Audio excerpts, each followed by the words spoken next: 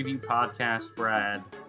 In my world, that sounds like Christmas morning. I'm so excited to sit down, talk about some mid-majors today. And I for those listening to the podcast who don't maybe know the story, for me at least, I grew up on mid-major basketball. I grew up in Albany, watching Siena and Albany basketball. Both had really nice runs. Both three-peated in their conference, made the NCAA tournament. Siena won a couple NCAA tournament games.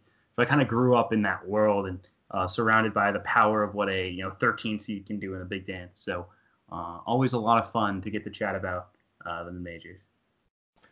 Yeah, I was looking forward to more a podcast with less structure. We can just kind of talk about what we found when researching different teams and stuff that's interesting, different players, different teams that could sneaky be good that a lot of people aren't talking about. Just all sorts of stuff, because we touched on this I know a bunch last year, that it seems like more people like the idea of mid majors and kind of like the symbolism of a mid major than the actual teams themselves. But I think this year I have 4 mid major teams, well, 4 including Gonzaga, who's not a mid-major per se, but they're in a mid-major conference. But for my count, I'll include them, right? So I have 4 in my top 25, which I think is a lot, and I have 4 other ones getting at-large caliber seeds. So this should be a pretty strong year for the whole mid-major crop.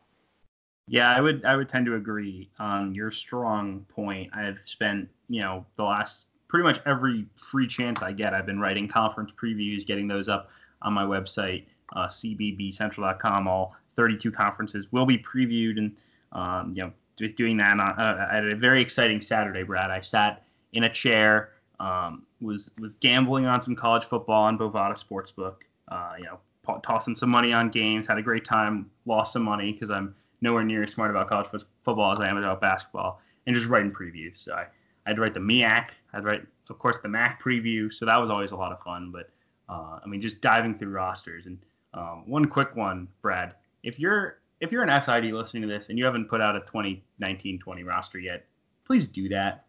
Like very much please do that. I can't rely on verbal commits for everything, guys. I need confirmation. I need a roster. Come on, folks. It's a month to go. Yeah, you always look at verbals first, and then if there's 14 or 15 guys, or if something looks wrong, you go and cross-reference it on the on the official team roster. I know this weekend I was looking at UMass for some reason. I noticed I had 14 guys on there. Checked the UMass team roster and saw that Kalia Turner's not on the team anymore, which I must have missed the first time, and the whole scholarship situation was cleared up. Always helpful. We love our friends over at Verbal Commits, keeping things squared away for us. But yeah, we're going to go through today. It's our mid-major podcast. As you said, Brad, it's going to be a pretty free-flowing conversation.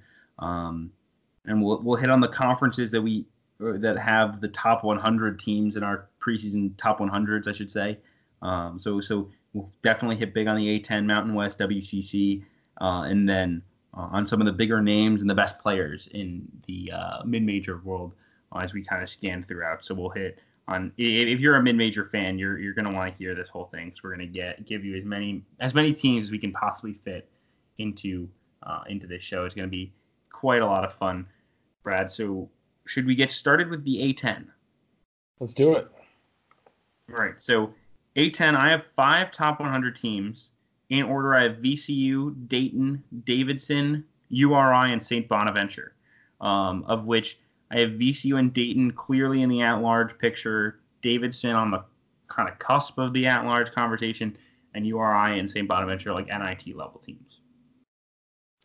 So I actually have a couple more. So I have the 5 that you mentioned, and then I have 2 squeaking in at the back of my top 100.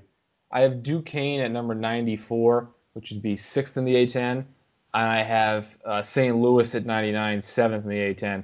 And I think I have Richmond just outside. I have Richmond at 110. I did my rankings out to 131 so far. Still trying to work in a few teams like Louisiana Tech in there and San Francisco. But I'm I'm a little more bullish on the middle, I guess, than you all are. In terms of St. Louis, right? They have two very good players, and Jordan Goodwin took a step back last year.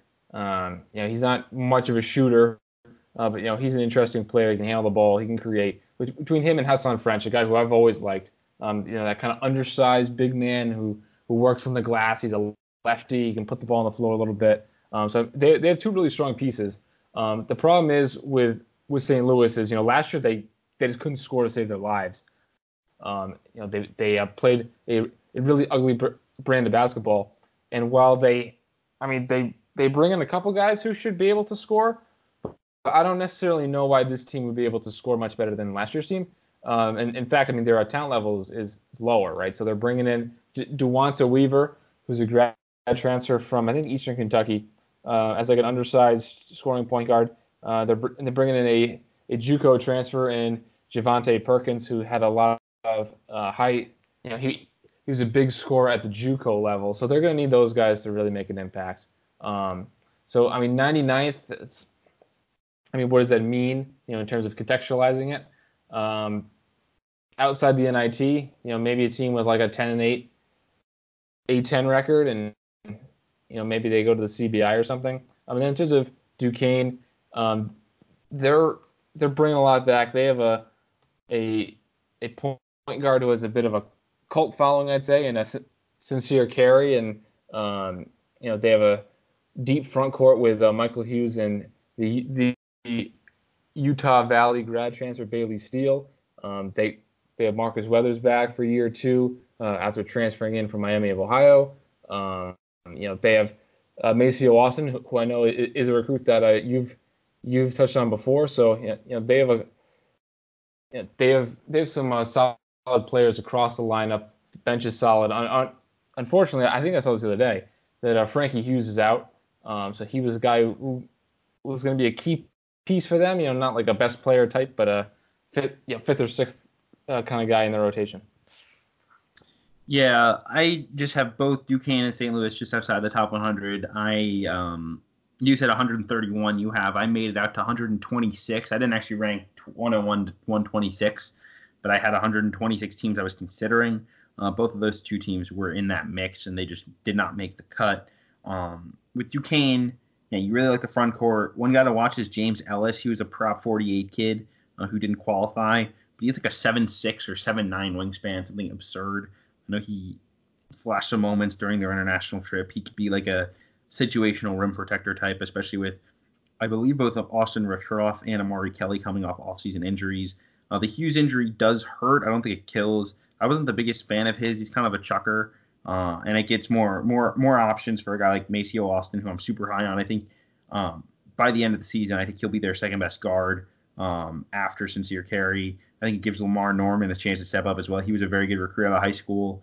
He's a guy that could help. But they've got guards. They've got a really good coach. They've got the size that they want to play. They're going to do a lot of it'll be interesting to see if they do more small ball with Weathers at the 4, or if they play two bigs.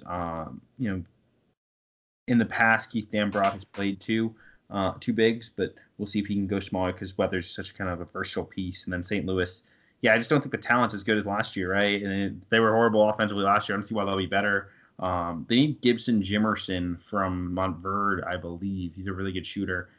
He could help there, kind of just gives them a pure spacer. Fred Thatch could break out a little bit, hit some outside shots. They just desperately need someone to space the floor. Again, both those teams just outside my top 25, but I think there's a pretty clear tier behind St. Bonaventure where Duquesne starts to come in. Yeah, and then speaking of injuries, we touched on the injuries with Duquesne.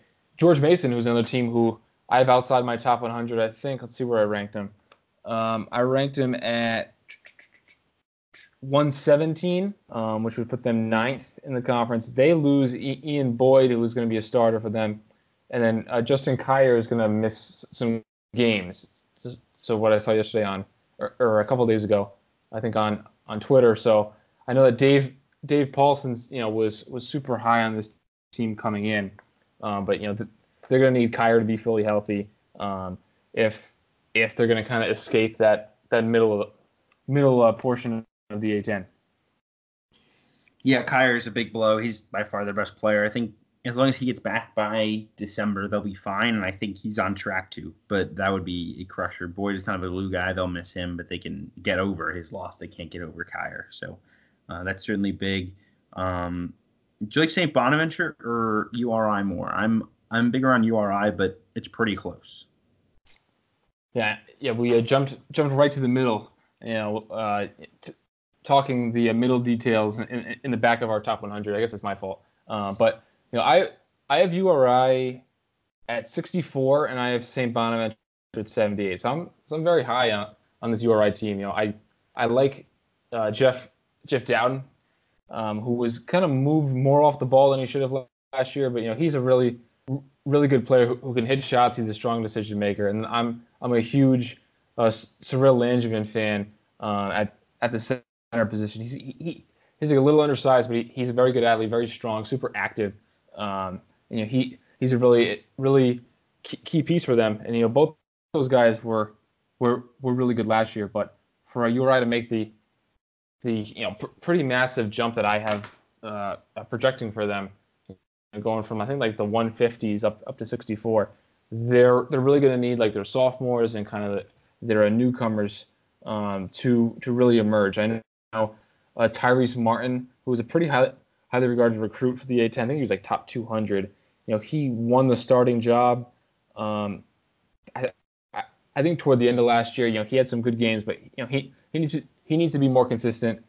Jermaine Harris, who's a former top 100 recruit, I'm not selling my Harris stock after he only averaged like 4 points a game last year. But he's someone who's he's more skilled than he showed last year. So I think that URI front court's in great shape. They have a lot of length, a lot of athleticism, and a really strong guard in Jeff Doughton. So I think that this is a team that could surprise some people. 64th means you're on like the periphery of the NCAA tournament discussion. You probably fall out by like mid-February, and then you have maybe a home game in the NIT. Maybe you're a 5 seed in the NIT, and then for the Bonnies, I love that 3-man core of Lofton, Welch, and Osinini. But that's another team where the core sticks out, but they're really going to need their newcomers to step up and provide some stability there on the wing. Yes, some thoughts on those. I think with Rhode Island, from what I've heard, Doughton will go back to playing point guard. I spoke with someone who had seen them practice and said Doughton was doing most of the point guard duties. So that's certainly a good sign. I think Fats is better off ball. He was horrible last year, and there is no getting around it. Like the guy can get a bucket, but he was just so inefficient.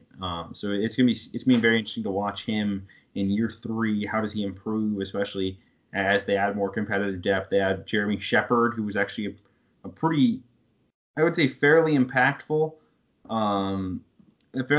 piece at East Carolina. He can really score the ball. I know he has motor issues, but he's very solid. Martin, as you mentioned, is a guy who could steal some minutes as well. So Fats has to be ready and come ready to play. That front court could be really, really good because you've got a guy like Dana Tate who can play some small ball 4. You've got Antoine Walker. You've got DeVale Johnson's another guy. I really like. He's a JUCO kid. He can shoot the ball. Kind of reminds me of Isaiah Williams from Iona back in the day, except he's a little bit more physical. Built more to play a 4 at a bigger school like Rhode Island compared to Iona, who's going to really space you out. But they've got a really good front court. They've got talent all over the place. David Cox has to prove he can run a team, and there were some growing pains last year. But I'm a big fan of a lot of what Rhode Island brings to the table if they can put it all together. Yeah, I mean they've such an abundance of like wings and kind of athletic 4 men. I think Antoine Walker is going to be eligible at the start of at the end of the first semester. Haven't heard anything about him getting a waiver or even really looking for a waiver. But between him, Tate, DeVale Johnson, they have Jacob Toppin, who was getting some high major interest in the late signing period before URI scooped him up. So I mean, they're so versatile, so many different looks. You mentioned Shepard gives them something that they didn't really have last year with guys like Christian Thompson and Omar Silviero, where he's a more proven commodity who can come in, who can play some point guard, who can knock down some shots and provide some relief when Fast Russell's having one of those games. Yeah, no, 100% agree. And then just quickly, my thoughts on Bonaventure. Um, got, I think that core is strong in terms of Lofton, Ashuni, and then Dom Welch, who really asserted himself down the stretch. I think they'll miss the experience that Courtney Stockard and Ladarian Griffin brought. I think they'll also miss the defense. Griffin in particular is a really good defender. But I'm just so high on Ashuni. I mean, they were a different team. They were very good, like A10 title level good last year when Ashuni started playing big minutes and really caught on. I like Matt Johnson, the JUCO kid. He should be helpful for them in the backcourt with Lofton.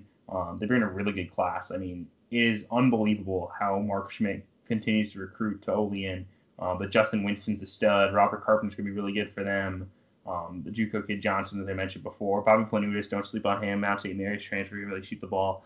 I think they'll be really pesky. This is a very good basketball team. So who do you think emerges at the 3 and the 4? We think Planutis at the 4 to get some shooting, and then we have Johnson or Winston on the wing, or is Winston more of a 4-man?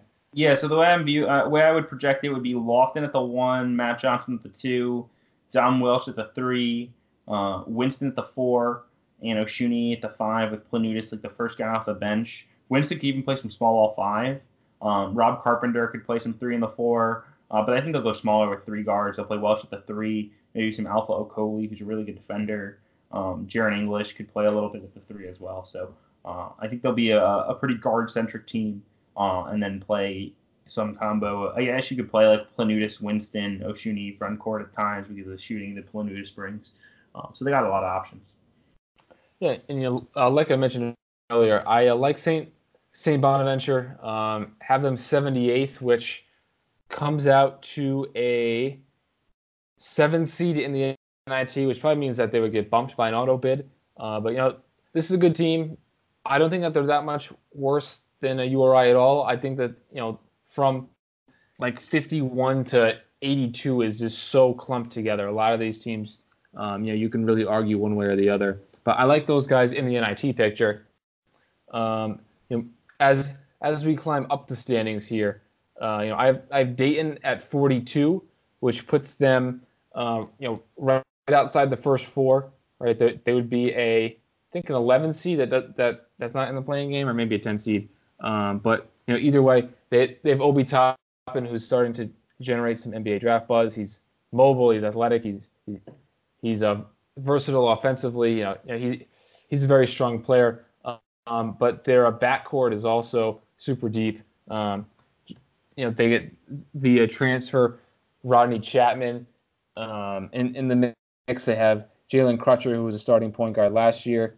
Dwayne Cohill's a former at least top 150 recruit, maybe even higher, who's probably going to come off the bench. They have a Michigan transfer in Ibby Watson. They have Trey Landers, who started last year. So they're deep. They have guys who can create, and then they have this great starting center in Obi Toppin. Yeah, there's a lot there. I'm confused why everyone loves Davidson so much more than Dayton. It seems like it's consensus that Davidson should be 2 and Dayton should be 3. In my mind, it should be flipped. I think Dayton's got a better roster.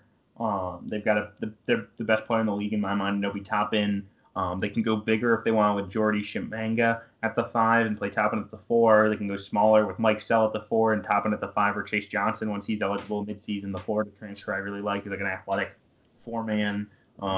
They're big on Ibby Watson. I think he'll play and play big minutes. Crutcher is one of the more underrated point guards in the league. They're deeper than they've been for Anthony Grant. At this point, I mean, it's prove it time for Anthony Grant, right? I mean, he's obviously had success in his career in the past, but Dayton's not a very forgiving job. If they waste this year with Obi, I'm not saying he's going to get fired, but it's not going to set up well for the following year. So it's a big year. I think they don't have a lot of excuses to not be a top 50 team. I have them in the top 40. I think they're going to be really, really good. Yeah, I think just the reason why people have Davidson higher is because Davidson runs it back almost 100%, and Dayton loses Cunningham, loses Jordan Davis, too, who's off the Middle Tennessee, despite playing 32 minutes a game this past year. But as you mentioned, I love Dayton's ability to go big in with Toppin and Chimenga. They can go kind of medium, right, with Chase Johnson there. They can go small with Mike Sell and Toppin, even maybe Mike Sell and Chase Johnson. They have guys like Matos who can really defend and has size in the wing. A guy like Landers as well. So I mean they have so many different looks. They have talent in terms of pass production. They have talent in terms of draft stock, talent in terms of recruiting rankings. It's really just all there. So I have Davidson ahead just because kind of where I saw this foursome, right, of Georgetown, Colorado, Davidson, Providence. We're all about the same range in the NIT, all pretty much running it back, maybe losing a piece here. I know Georgetown traded out Omer Yurtseven for Jesse Govan, but other than that, they're pretty much running it back. So I kind of grouped all those guys together in that like 28 to 32 range, and I Dayton kind of still making a jump from last year, being 42, but a little behind Davidson. Yeah, I mean, for me with Davidson, I don't get the clear at large buzz. I don't necessarily get the top 35 buzz that I think a lot of people are giving. Right, like they were good on offense last year. They've got two really good guards, but I mean, Frampton stepping up helps. Brajkovic maybe makes a bit of a jump, but I just don't see like the breakout guy on this team that makes them like sort of the top. I don't think Brajkovic or Frampton are all of a sudden going to become top 10 players in the A10.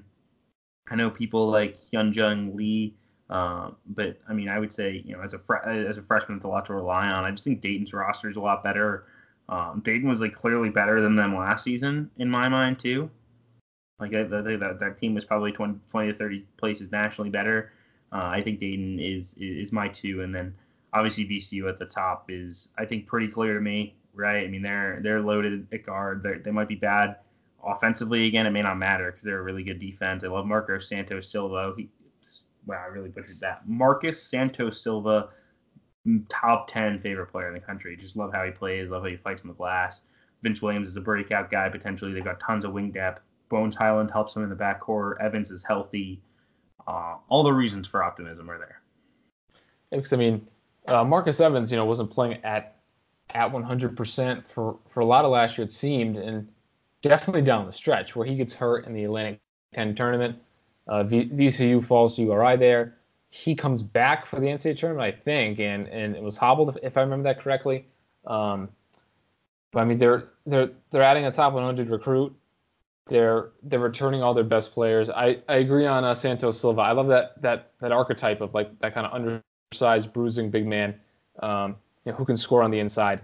But they've depth at every position. I know a lot of people like Jaron McAllister too, who's a former Virginia Tech commit. They'll add him on the wing, and I think with VCU's defense, their floor is going to be pretty high. I have them as a top 25 team. I have them at number 24 right now.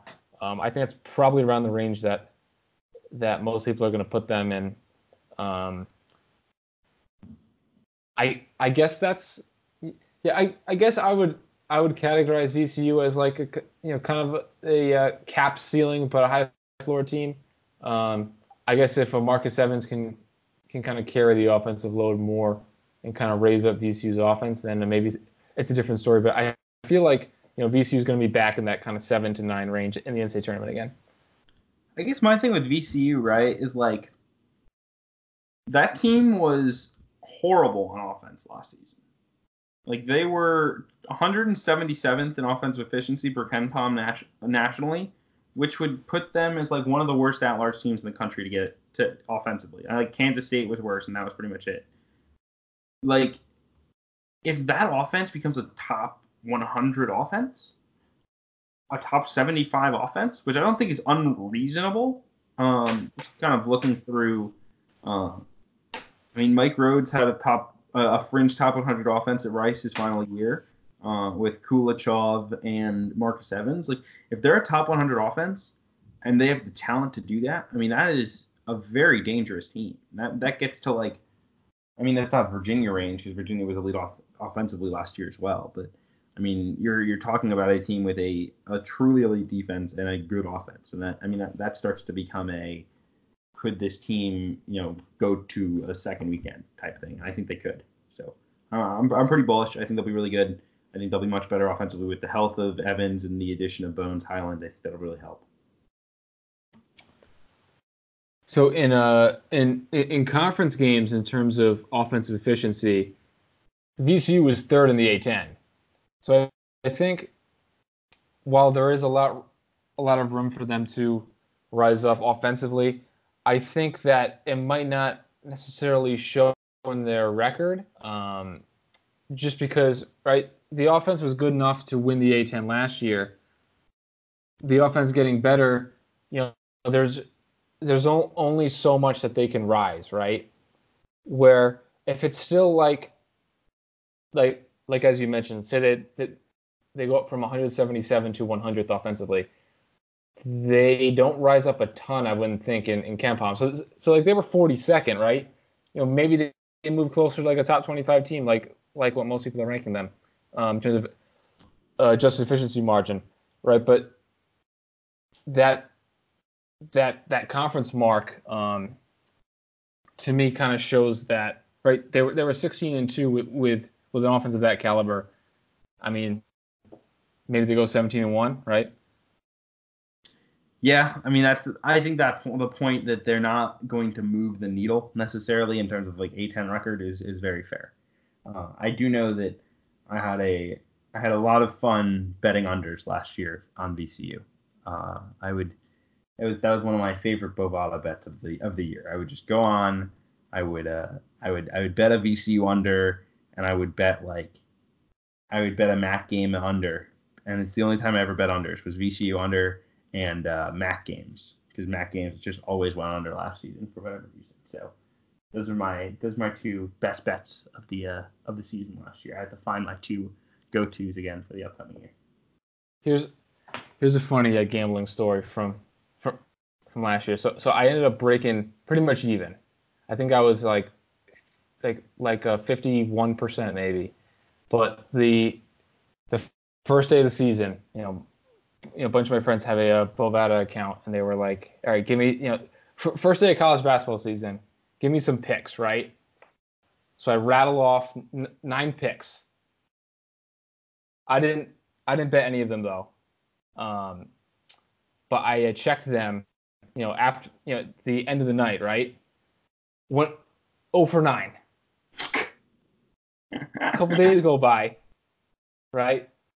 No one said anything. The people that I gave picks to, like, hey, how are my picks the other night? Oh, I didn't use them. There you go. Well, you saved a lot of money that way. Yes, I love that. I'm always like, any friend who wants to gamble on sports, like, will text me like in a fit, like, hey, like, I need to bet on college basketball. Who do you bet tonight? I remember like one of my friends was betting on like Rider Washington State, and he wanted action. I was like, dude, you have a life. But, I love my gambling. I do it. I certainly do.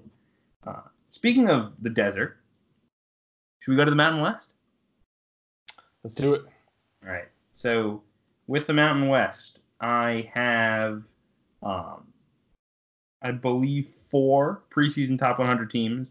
And then I'm just leaving off Boise and UNLV, mostly because I don't know the eligibility situation of Abu Kijab and Emmanuel Akot. For Boise, they would be a top 100 team if those guys are eligible.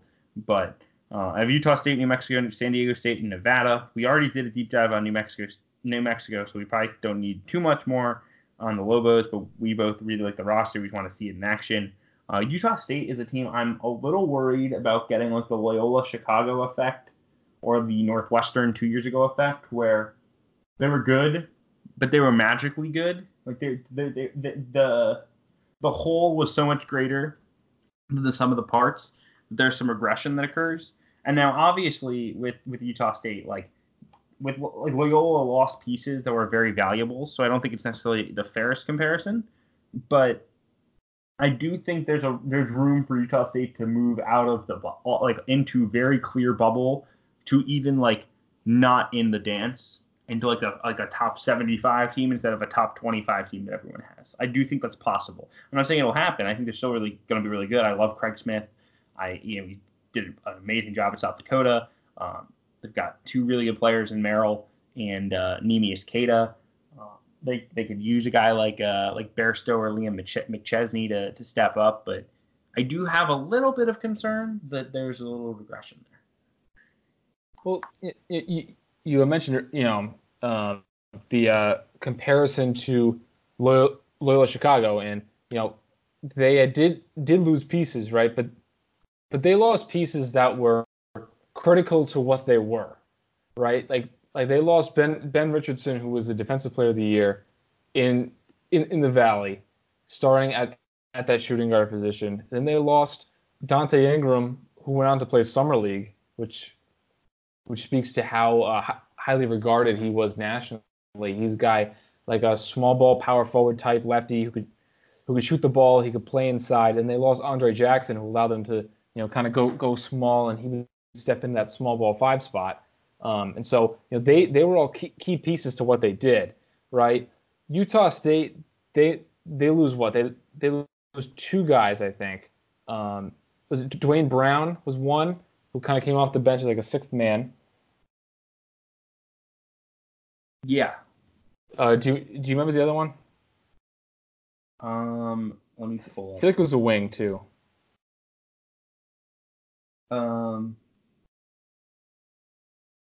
Did they lose Beans? No, he's back. He's someone who people really like. I guess Taylor. They lose Quinn Taylor, who was very good. He was a good defensive front court guy. Right. So those 2 guys really didn't, I guess, shape what Utah State does, right? Utah State has a great creating guard in Sam Merrill. They have a great rim protecting center and anchor and Neemias Queta, and they have a bunch of guys who, Justin Bean has gotten a lot of praise for his defensive abilities. He'll play some 4 and some 5, and they got guys like Miller and Brito and Porter who were around last year and play a role. So I think that their floor is higher than the bubble. I think their floor would be like about as good as they were this year, right? Or last year. So like an 8 or a 9 seed. They've crept up uncomfortably high in my rankings. I have them at 15 right now, which I don't feel good about. It's just, Alabama takes an injury. Baylor has a transfer.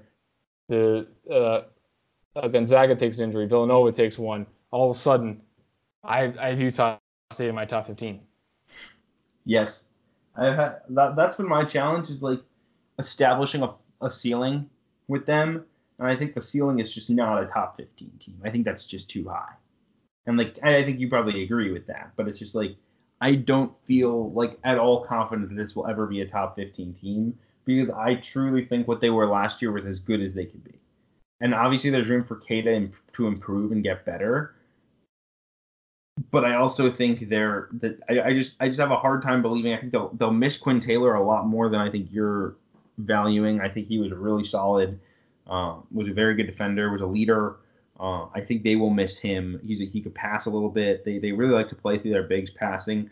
Both Taylor and Queta can really pass, so they'll miss those. But it'll be an interesting team. I do think they will make the tournament again. I do think they'll be fine. I think they'll win the Mountain West. But I do think it's interesting to bring up the regression point. So the other Mountain West teams that I have, so I have 5 in total. So I have Utah State number 1, and the only clear tournament team. I have New Mexico number 2, and the second to last team in. We touched on them. I just love their talent so much. Even if there's chemistry concerns, I think that their talent is just overwhelming for the Mountain West. I have San Diego State at number 3 and about a 2 seed in the NIT. Love their backcourt of Flynn and KJ Fegan.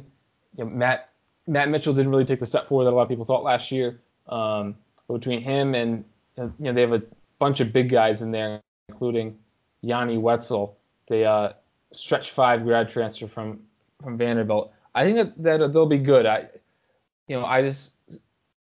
stack their roster up to the teams in that range, like Texas and Oklahoma State and USC, and I just can't quite get them into the tournament there. Fourth team, I have Nevada at number 80, so that would be a 7 seed in the NIT, but probably get bounced in the NIT. Again, I like some of their pieces. I think that they're probably one competent big man short of being closer to the at-large picture. Like if Jordan Brown stayed, I would have no qualms of putting Nevada where I have the Lobos right now. And then I have Boise State sneaking in there at number 96.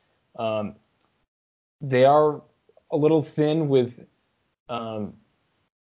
especially up front, if Keyjob and Acott aren't cleared to go right away, if they have to wait until the end of the first semester. But I think 96 is fair based on where they finished last year and the talent that they're bringing in. These two highly regarded high major guys are bringing back Alston and Jessup. I just kind of like that core there enough to kind of stick them in the back of my rankings.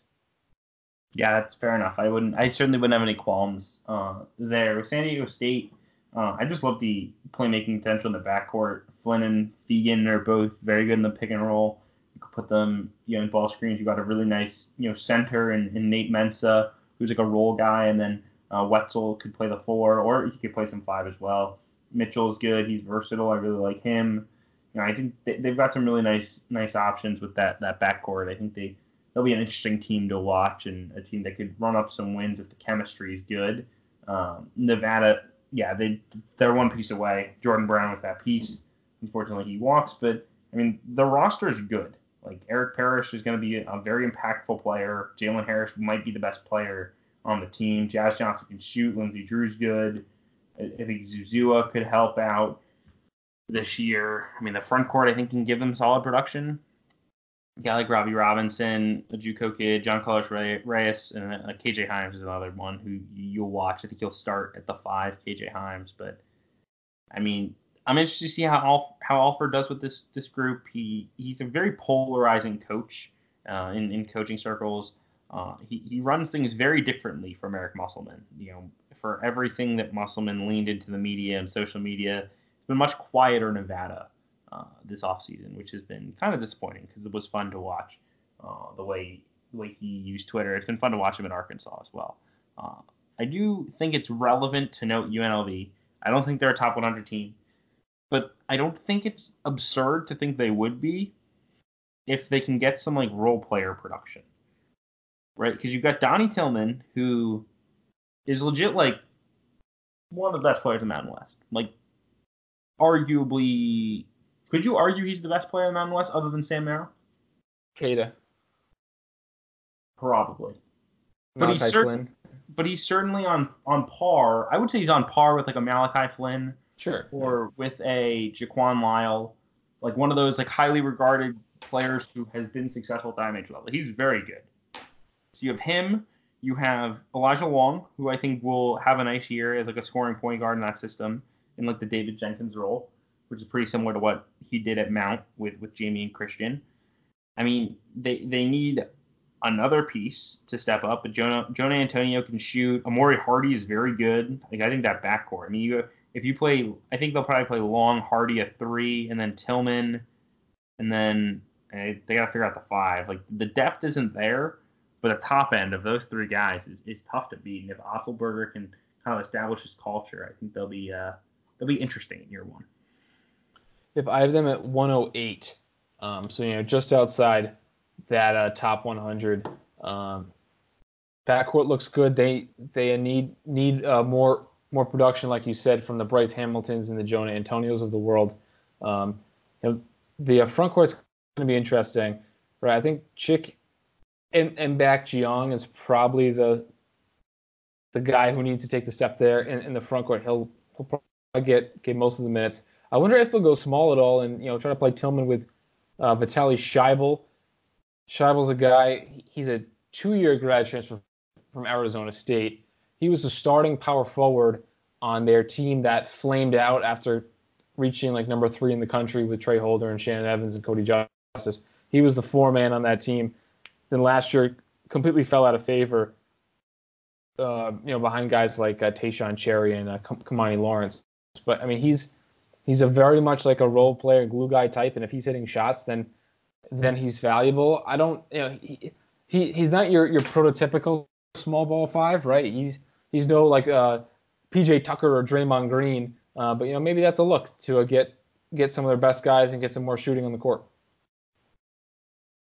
Yeah, it'll be an interesting look. I think they could do some interesting stuff with that, but I think Otts has headed in the right direction. He's got a really nice recruiting class coming in 2020. He's done a lot of work early, gotten some high major kids into the program. I know Nick Blake's well regarded. Jalen Martinez had high majors, so they're very good shape long term. I think with Otts, I think that was a really nice hire. I know it didn't get the acclaim or the flashiness that UNLV wanted, the Thad Matas, the Rick Pitino's, but I don't know that was actually realistic. I think Otts has proven to be a strong hire thus far.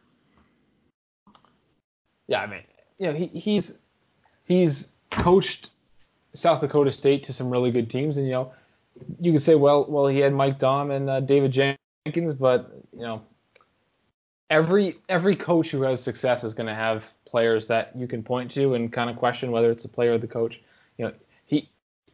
Between his success at the mid-major level and then his track record as an Iowa State assistant, I think that was a great hire. Anything else that you want to touch on with Mountain West? No, WCC time. So I have a clear top two. I'm sure you have the same. Gonzaga, St. Mary's. I have Gonzaga 17th, which is a little lower than what most people have. And I have St. Mary's 23rd. Yeah, I'm in the same general tier. I have Gonzaga 13 and St. Mary's around 20. So for the Zags, right, they lose Tilly for at least the start of the season with a precautionary knee surgery. He was someone who I pegged as a clear like bounce back player. After being relegated to a smaller role last year, coming off injury, having guys like Hachimura and Clark in the front court. He can stretch the floor. He can block shots. He has elite role player potential. On this Zags team, they're going to need him to be either a best or second best offensive player. He's a key player that they need back. But the front court for Gonzaga might be the deepest in the whole country. I mean, between Timmy, who was a top 50 recruit, can play the 4 and the 5. Anton Watson, who's a 6'10" combo forward, who's probably more of a 4, long and athletic. Umar Ballo, a guy who I really like after watching him at U19 playing for Mali, team that met Team USA in the final. He has, kind of Keita-ish to his game. I think he's probably gonna be better than Keita, but his eligibility is in question. I saw he hasn't been cleared yet. He's someone who could really help them, and he's so young that he can't even declare for the NBA draft if he wants to. So they'll definitely have him back next year, where he'll most likely be the starting center next year. Not to mention they have a top 100 recruit and Pavel Zakharov, and they have a guy who's probably going to start in the front court, and Philip Petrusev, who got some rotation minutes last year, can really score the ball from both inside and out. Yeah, I mean, they're loaded up front. I think that's pretty fair to say. It'd be really hard to find minutes for guys. I think Anton Watson might wind up playing more 3 than you would want, just because you got so many guys to get on the floor. I think he's going to be a really good 4, ideally, as small ball 4, but it's really the guards that you have to worry about. They only have technically 4 scholarship guards. I think you play Kispert at the 2, but they have 4 scholarship guards. I mean, Woolridge and Admon Gilder should both help. I think Woolridge is a really nice defender. He can scrap, and he's very speedy. North Texas kind of fell off the rails once he went out injured. Admon Gilder was a legit third option on a Sweet 16 team, so he should plug in nicely as a good guard. I think so much of this team depends on Joel Ayayi, though, because he was so good in FIBA U19. He's like a 6'5" combo guard. He can initiate some pick and roll. He can shoot the 3. He can get downhill. He's long. He can defend. I mean, I don't think it would be stunning if he's their best guard. I mean, obviously Gilder is right there and is the favorite to do that. But if AI steps into that, which I think a lot expect him to step into being, one of the best, one of the better, guards on this team, maybe the best guard on this club, that really increases the upside because he looks special in a tournament with Cade Cunningham and Umar Ballo and so many good prospects. I think AI was probably the best player at the tournament, just in terms of how he played. Yeah, I only saw one France game, but I mean he was very good, and with him, Gilder, Woolridge in that backcourt, that's enough to kind of stop the bleeding. Definitely, that was left when Zach Norvell left early, unexpectedly there. But the front court is certainly this team's strength, and in the WCC that could go a long way when they're going to have such a front court advantage over everyone. St. Mary's has a good front court, but nothing compared to Gonzaga. I mean, the Zags might have the deepest front court in the entire country. I mean, maybe Kansas too. But I mean, I just can't stress enough how talented this is, and maybe playing lineups with Watson at the 3 and Ballo playing with Timmy and Watson and Kispert and Woolridge, just overpowering these other WCC teams with just so much size and so much length. That could be so suffocating defensively and so disruptive on that end. Yeah, I mean, I don't think they'll have a problem in the WCC. I think it'd more be non-conference play that they have some things to work through. But yeah, they're just going to overwhelm everybody except St. Mary's, and even St. Mary's they'll kind of overwhelm with their front court. I don't know that they're a national title contender. I know Bovada has them 20-1 to win it all, so in the same range as Villanova. Florida's 18-1, which I think is great value. Maryland 25-1, so it's kind of that tier. I think that may be a little rich, but I think they're.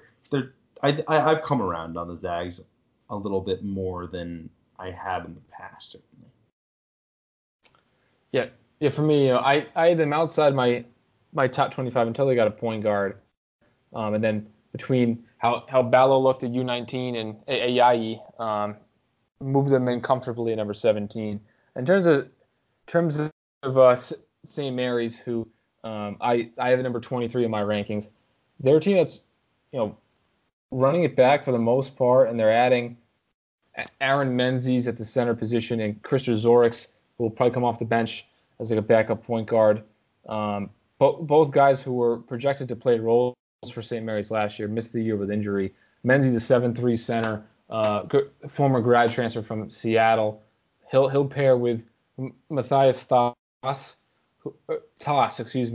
who's a former top 100 recruit in his own right, giving St. Mary's a great center duo there. And then the backcourt, I mean, you have Jordan Ford, who's one of the best guards in the country, who can really score the ball. You have solid role players around him with Krebs and Cusey, and then a ideal modern day power forward in Malik Fitz, who had a huge year, pretty unexpectedly after coming over from South Florida. Do you know if Logan Johnston is eligible? I think they're trying for a waiver. He is from California, though. Yes, and there was a coaching change. I mean, that would be big. I mean, he wasn't good. Terrific, but I mean, he'd add another guard, especially if Zorix doesn't come back healthy. He does a lot. I like Johnson there if he can kind of slot in. Let me see if I'm gonna read the release, see if they say he's to sit out. Because I have really liked what he did at Cincinnati last year. It was in limited minutes because they have Cumberland, they have two senior point guards in Jennifer and Kane Broom. But I liked him whenever he's in there. I think he has some upside as kind of like a scoring combo guard. So he's an ideal replacement for when Jordan Ford graduates. You can slot in him into that 2-guard spot next year, and if he's eligible to play, maybe they start him with a 4, or maybe he comes off the bench as like a super 6th man. Agreed. So then I have 2 others in my top 100 from the WCC. I have BYU and Pepperdine. BYU is dropping fast for me. I mean, they lose Gavin Baxter for the season with an injury. I know he's getting a second opinion, but it doesn't look good. Yoli Child's out for the first 9 games. That kind of is raining on the parade a little bit. I know they're going to try for a waiver late for Alex Barcelo, but I don't know how probable that is. I know Nick Emery left the team. I wasn't really counting on him, but it is notable nonetheless. So I still think they're a top 100 team. You know, Hawes, Jake Toolson, and Yoli Childs was the only trio to have 3 guys ranked in my top 10 mid-major positional rankings. You know, Toolson can really, really shoot the ball. Hawes is a really nice point guard who I think will fit well with what Mark Pope does. And Childs is a superstar. I mean, that was a huge get to bring him back. I think it's really just about trying to find people who can, maybe break out a little bit and give them more options. I think Baxter was a prime candidate for that. So for him to be out is certainly big. But I like Mark Pope as a coach a lot. I think he'll give them a jolt. I thought he did a really, really terrific job at Utah State. Yeah, I mean, he had built some really good Utah Valley teams. They were deep. They had some great transfers. Often, ironically, from BYU, there was almost like a farm system going on there. But he takes Jake Toolson with him, and they have TJ Hawes. So I mean, that's a good place to start, even with the injuries and the suspension to a Yoli Childs. I have them tentatively at 77. I'm thinking about moving them down too. And then I have Pepperdine at 112. I was higher on Pepperdine originally. They have a great point guard in Colby Ross. They have returned a lot of their supporting cast. They add Keith Smith, who was a rotation player for 2 years, including 1 year on Oregon's Final Four team. Both his years at Oregon. Kessler Edwards is someone who was invited to U19 camp. He's a kind of a wing shooter. So I mean, they have a lot of things going for them. I just when they had MJ Cage, I thought he provided them a lot of stability at center as a rim protector. Now with him gone, I think the center position is a little more unclear. They're going to have to go small a lot more. So I have them just outside the top 100. If they had Cage, I had them in the NIT mix, but unfortunately, it looks like he's not on the team. Yeah, there could be some interesting potential though to go smaller with the Edwards brothers, not twins, at the 4 and the 5. Cameron was like a 8 rebound a game guy last year when healthy, so that'll help. Kessler Edwards just put on some weight. He could be a pretty terrific small ball 4. You play Keith Smith at 3. Ross is your 1, and then you slide in like an Andre Ball, Daryl Polk, someone like that is your last guy. I don't love the depth, but I think they're still kind of in that Boise State range, right around the back end of a top 100. I think there's some equity there. I know I saw someone who tweeted they were a legit at-large team. I thought that was very rich, but is what it is. So that's all I have on the WCC. Really, I have San Francisco 130 at I guess 132. I'm still trying to place them, Georgia Southern and Louisiana Tech, and eventually build out to 150. I know Loyola Marymount, I think, lost their big center. I think he's redshirting, I saw.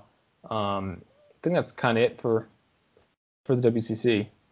Yeah, there's a pretty big drop-off pretty quickly in terms of top 100 equity in the rest of the conference. And that's kind of disappointing given the growth, I think, throughout the league over the last couple of years. I think Santa Clara has a little bit of juice.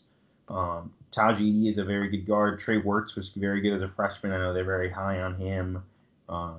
They've got some pieces. And Jaden Bediako, who's a very he still got to lose some weight, but he played for Canada a little bit on that U19 team. He's like a kind of like Prince Oduro, who wound up at Siena and then transferred to Mississippi State. Like lots of post moves, but doesn't have great touch. But probably can impact things like a 15-minute game basis, like an energy guy. So just kind of random thoughts on Santa Clara, who I don't think is a top 100 team, but I think they're interesting enough at least to get a mention on this podcast. So I have one other mid-major team that we didn't mention, who I have in my projected at large field. That's Western Kentucky. I'm all in on these super talented questionably coached teams.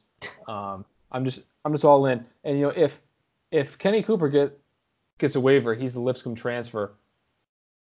I'm thinking about moving them into my top 25. I mean they have just kind of like New Mexico.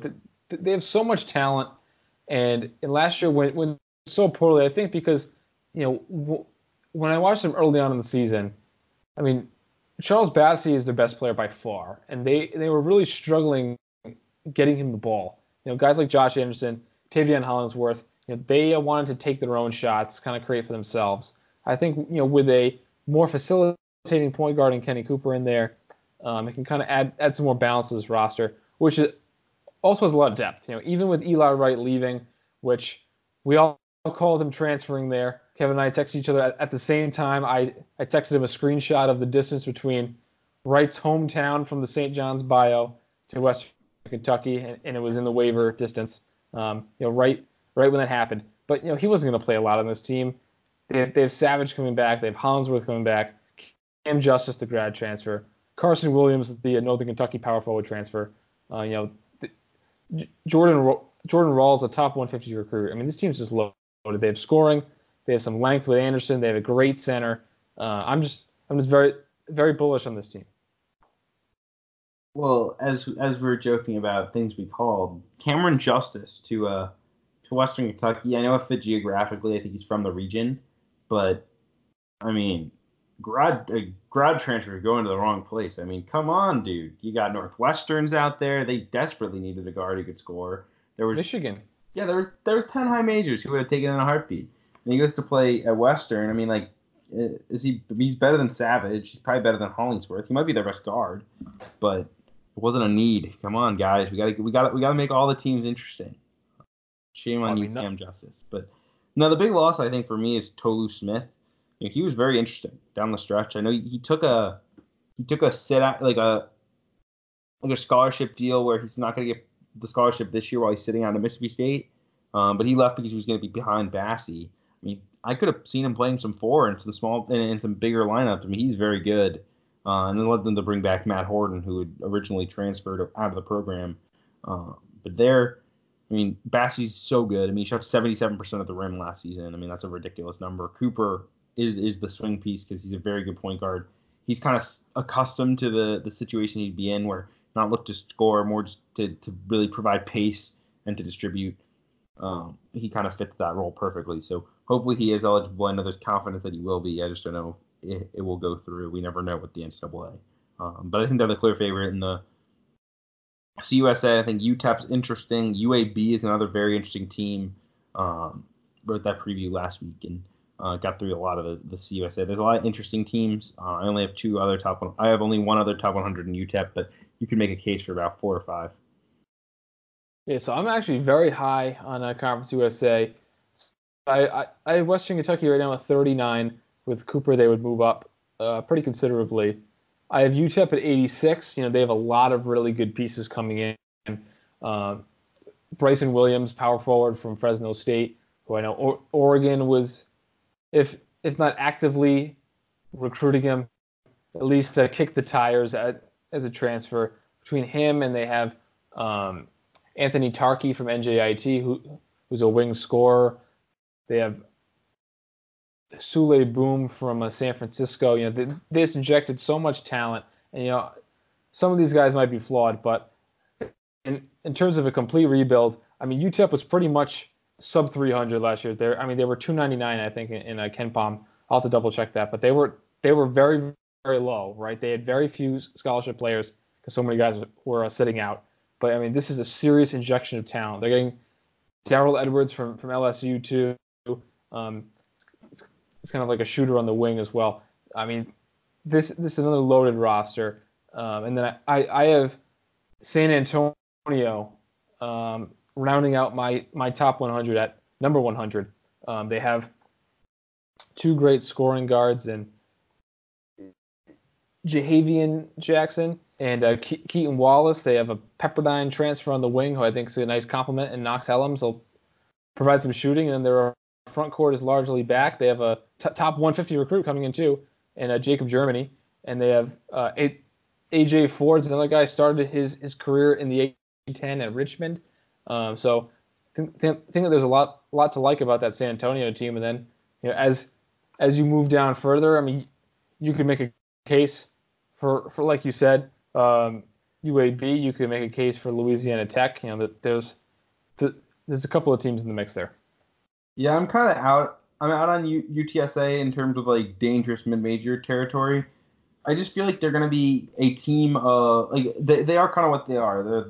They're two chuckers who are very very good chuckers who can win you a game, but they can also lose you a game. One sneaky loss. They lost Gio DeNicolau, who is their point guard last year. They let Javon Jackson and Keaton Wallace play the 2 and the 3 and free them up to score. But DeNicolau was their kind of steadying force. He was the guy who could slow the game down if they needed to, catch their breath, not turn the ball over, not force shots. I think they're going to miss him more than you'd think, and I think they'll probably want to put the ball in the hands of Jackson and play him at the point with Wallace at the 2. I mean, he had the ball a ton last year anyway, but I think they'll miss that veteran presence. So in my mind, that's one thing to be concerned about with UTSA. I have them at 5th in the conference. UAB is the team I think will be very, very good. If you remember, they were playing Old Dominion, who was very, very good last year in the conference tournament in the semifinal. And they had a wide open look to win the game on a buzzer beater. And I think it was Zach Bryant just overthrew the pass. Like he just gunned it over the guy's head. But the pass was there to be made for like a wide open layup to win the game and probably go on to win the conference. I wish Rashawn Fredericks was going to be eligible. I think he's going to have the red shirt, but like they've got Bryant, who's terrific. I've heard a lot of good things about Mokhtar Gay, who can stretch the floor some, shot the ball much better down the stretch. Taven Levan is a guy who can really impact things as an athlete. I think they'll be a pretty interesting team. So I think moving on to kind of the next team in my top 100 hierarchy, I have Missouri State at number 54. We touched on them earlier this summer with a deep dive. Love their talent level, love their front court especially. Adding Gage Prim, the number 2 JUCO player in the country. Adding Josh Hall, the glue guy from Nevada, to and West Virginia's Lamont West, who can space the floor as a stretch 4. But I think that this conference is super interesting because of the lack of separation. I think from 2 to almost the bottom, right? Where you look at like Bradley, Northern Iowa, Loyola Chicago, even Valpo and Illinois State, which I know the Valley fans aren't super high on, but I think that there's reasons with their newcomers to be high on them. I have all those teams I just mentioned in the top one, in between 103 and 120. So I have Bradley at 103, Illinois State at 120, and that was like 5 or 6 teams in there. Yeah, it's kind of hard to peg exactly where to put some of these Missouri Valley teams in in your national picture, but it's so deep. I remember, I think it was you tweet out your top 100 and retweeted it, and someone was started to comment about how the Valley was very underrated, and I was like, I think we have the same opinion where it's there's a ton of Valley teams that are pretty much the same in our minds, and you could rank them all in the top 100. You can rank none of them in the top 100, and I think you probably just came out just outside the top 100. But yeah, I think unless you're Southern Illinois, there's reason for optimism that you could be a top 3 team in the league for every single team, right? You just roll it down. Bradley, defending title, add Danny Kingsby, already have Childs and Darryl Brown. Drake, really good coach, great culture. Roman Penn comes in. He can play some point guard. They have the Murphy brothers. DJ Wilkins was terrific last year. They're recruiting well. Brady Ernst kind of solidifies the front court a little bit. Noah Thomas is there. Evansville, Sam Cunliffe's there. The other guy to watch is I think his name is DeAndre Williams. He was a non-qualifier, but would have been a top 150 recruit last year. They get mid-season eligible Peace Yagoma from Pitt, who's a steady big man. KJ Riley is a very good wing who played well last year. There's optimism there. Illinois State, ditch Malik Yarborough, hopefully a better chemistry. Talent has not been the problem, and they're talented again. Keith Fisher comes in from San Jose State. He should help there. Indiana State has maybe the best backcourt in the league with Tyreek Key and Jordan Barnes, two guys who can really score the basketball. They have Christian Williams and Cooper Neese too, right? Correct. Christian Williams is still there. He's a senior now. I thought he might have graduated, but former Iowa starting point guard briefly. True enough. Loyola's got a very good roster and a really good coach. You just go down. Valpo's got Javon Freeman, who I love. Northern Iowa's got AJ Green, a good coach. Like there's a case for all of them. So Valley will be fun. Yeah, because I mean, looking at Valpo, right? They have Ryan Fazekas, who showed some flashes at Providence. You know, he can really shoot the ball. Freeman was like a high major caliber player, who was a freshman last year. Aaron Gordon, he was solid-ish as a backup point guard at Seton Hall, but he had a very restricted role, right, playing behind Kadeem Carrington and Miles Powell. He'll have some more freedom to see what he can do with the ball. Nick Robinson was a pretty good player on St. Joe's in the Atlantic 10.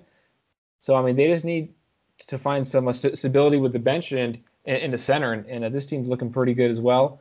You mentioned Northern Iowa having a former top 100 player in AJ Green. The defense is always strong with Ben Jacobson, and this is another team that's returning a large portion of their roster. They have a ton of returning big men as well. That's another reason to be bullish on them as well. So the Valley's super interesting. Don't have a ton else in there. That's just a league with a lot of interesting transfers too coming in to watch. Yeah, no, I would echo all of that. I think Javon Freeman, though, in particular, is really, really good. Like, people sleep on just how good Javon Freeman is going to be and already is. Other mid-major teams that should be mentioned. One that I really like, South Alabama, out of the Sun Belt. They're going to add a couple of really good transfers. They had Andre Fox, who was like a 16-point-a-game guy at High Point. And then they also had Don Coleman, who was the star, albeit inefficiently, on that horrible Cal team. Both guys can kind of create shots and ball handle, from my understanding, from what people I've spoken with around the program. They're going to be kind of a free-flowing team where they're going to have, Fox can play in ball screens, Chad Lott from Howard can play in ball screens, Don Coleman can play in ball screens, and then they've got a really good front court. Trey Mitchell is kind of one of the most underrated guys, I think, in the country. He can really do everything on the floor. He can pass. He can defend multiple positions. And then Josh Ajayi is a nice big man, not to be confused with Josh Ayeni. Of course, South Alabama decided to have Josh Ajayi and Josh Ayeni on the same roster. I feel bad for the play-by-play broadcasters. Ayeni, the transfer from St. Bonaventure, showed some promise at times in his career, had motor issues, so that's something to watch. But Ajayi is a guy who is very skilled for a bruiser. Can play some five next to Mitchell. They've got a really good starting lineup, and Richie Riley's done a nice job flipping this thing quick. Absolutely. I have South Alabama at number 88 and in the auto qualifier from the Sun Belt. So I'm super excited to watch them. Maybe they're in a similar boat as UTEP. I think maybe UTEP's slightly more talented, but I think South Alabama has better returners with their front court duo there. So they'll be interesting to watch. That's all I really have for the Sun Belt.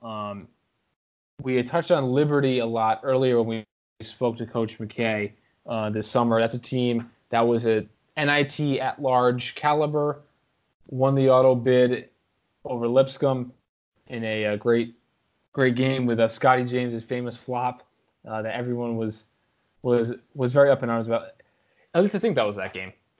The Lipscomb game, yes. Yeah, where he wasn't touched and kind of threw himself back, and everyone was all. Yeah, Corey Alexander was convinced that Scotty James had committed murder. And everyone's like, dude, they didn't touch him.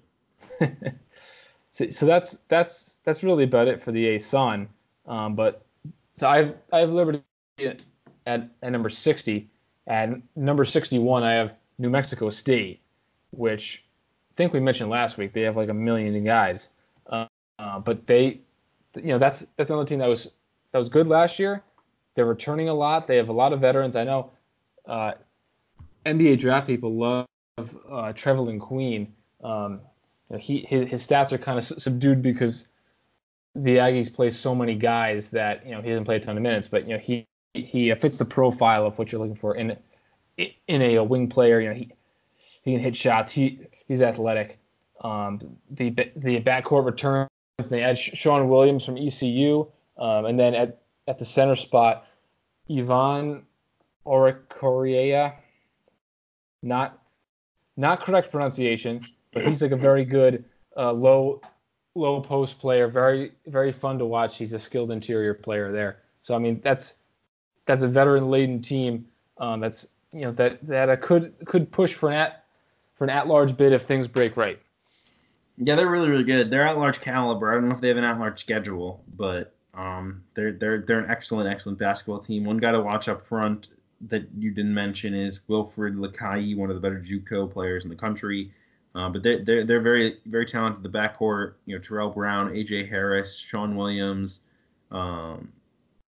They've got some pieces, and Johnny McCants is a guy that they play up front who can play as well. So they are very, very deep, very, very talented, very well coached. I really like Grand Canyon, but I just don't see how you can justify putting anyone above New Mexico State preseason. Yeah, so I have Grand Canyon at 101 with an asterisk. The asterisk being if and when Jalen Fisher gets the waiver, I'll certainly move them in and kind of look where to slot them. I'm a big Fisher guy from his time at TCU, and they bring back. They bring in a great backcourt around Fisher with guys like Jovan Blackshear, who's a freshman, Isaiah Brown, the Northwestern scoring guard, Mikey Dixon, I think is second semester eligible. He's another scoring guard from St. John's. They get Carlos Johnson, who's a Washington transfer. This whole roster has a lot of transfer flavor to it, which I really like. And they add or they bring back Alessandro Lever in the middle. But guys like Oscar Frere was a former Cal commit. Louis Bangay was UNLV. Lorenzo Jenkins was Arkansas, and Colorado State, I think, as well. Isaiah Brown, Northwestern, Fisher, TCU. I mean, this is certainly a transfer-heavy lineup. Yeah, and they got to watch Jovan Blackshear, freshman point guard. He is the future of this program. He's very, very good.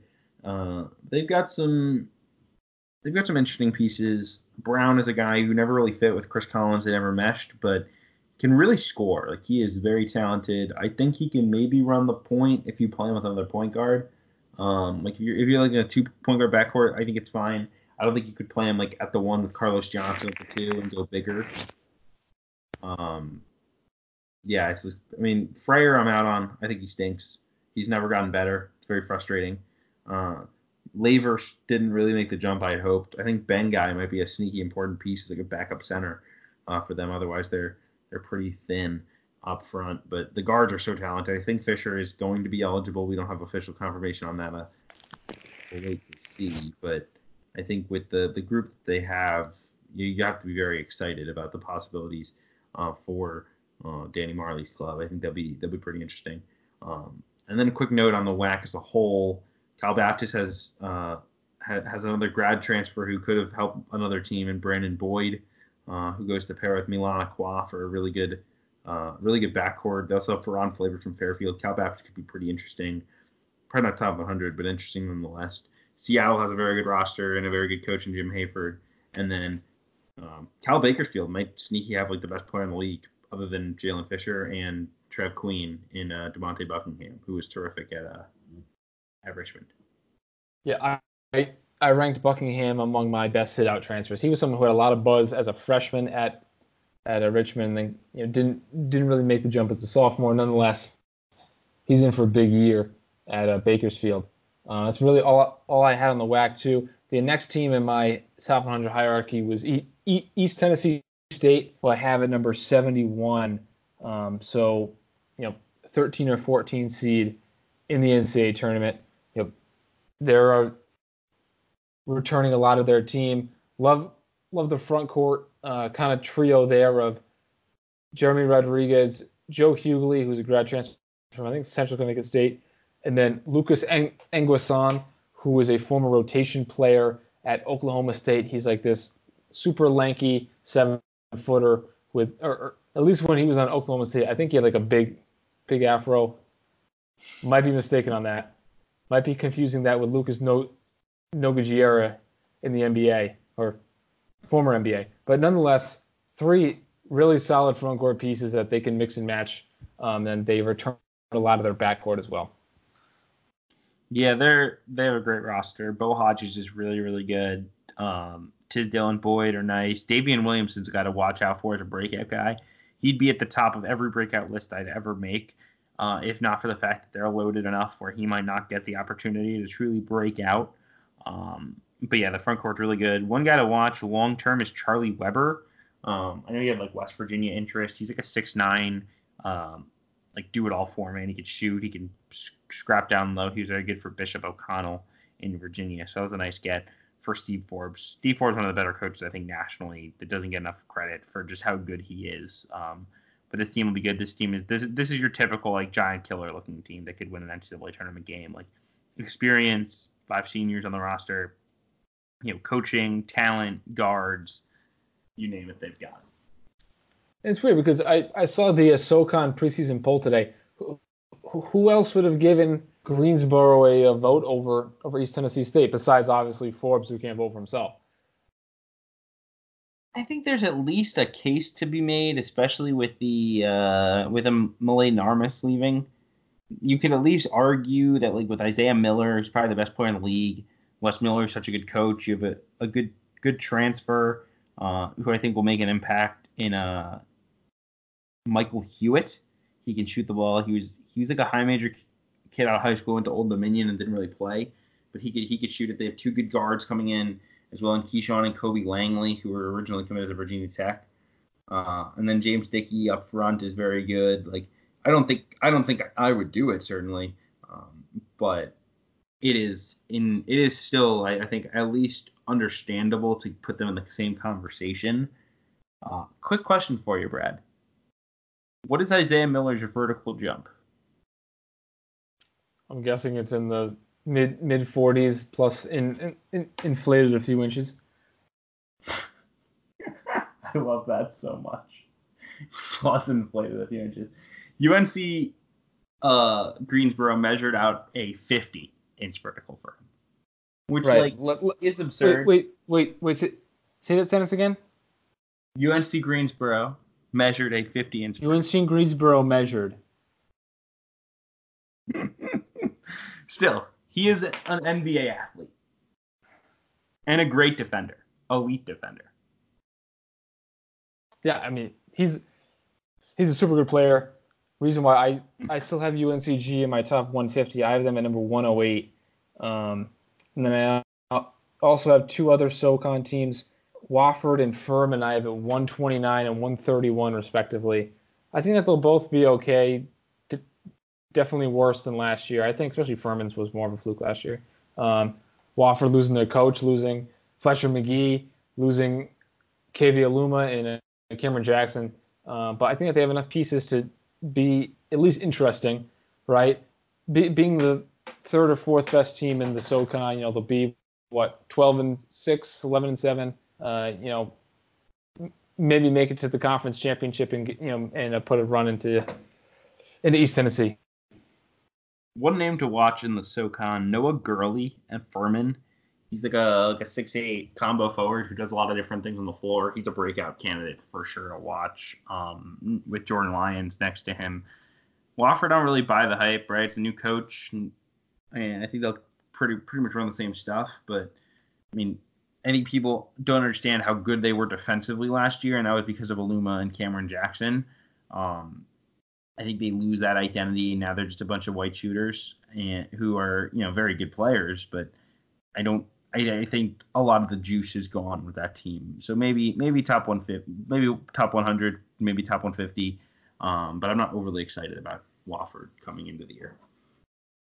No, and I think that they're going to be pumped up a lot by their brand is definitely grown. I think that they're going to be kind of similar to a Loyola Chicago of last year, where we see them a little bit, which is great for Wofford, and I'm sure that they'll be back pretty soon if they've gotten solid recruits.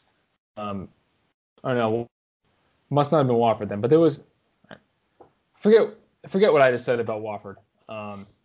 For some reason, I thought that they pulled some like surprisingly good recruits. I know that some people liked David Applegren, but that wasn't who I was thinking about. But anyway, Wofford and Furman, I have 129 and 131 respectively. The next team in my hierarchy was Harvard, who's getting some top 25 buzz. I had them at 73. They're getting top 25 buzz from one person. Couple people. Mostly one person. Mostly Mr. Rothstein, but who seems to love Tommy Amaker. They have Bryce Aiken. If Seth Towns is healthy, they could certainly make the tournament again. Chris Ledlam was a big-time recruit for them. Picked Harvard over some high majors. He was definitely top 150, maybe even top 100. Noah Kirkwood was a great last year, but I think anything more than 13 or 14 seed is kind of pushing it in terms of projection. I don't see this team really as an at-large. Like Aiken and Towns are very good, but I just don't see the supporting cast allowing them to jump that much. I think there's enough of a supporting cast there because you've got Aiken and Towns are probably the two best players of the conference. Lewis is a great big man. Juricic is a shooter. Mason Forbes is solid. Ledlam is a high level rotation player who would play rotation minutes on a lot of high majors. Kirkwood I really like. I think they have enough talent wise to be an at-large team. And this doesn't really make a ton of sense in terms of just a justification, but they've never been healthy.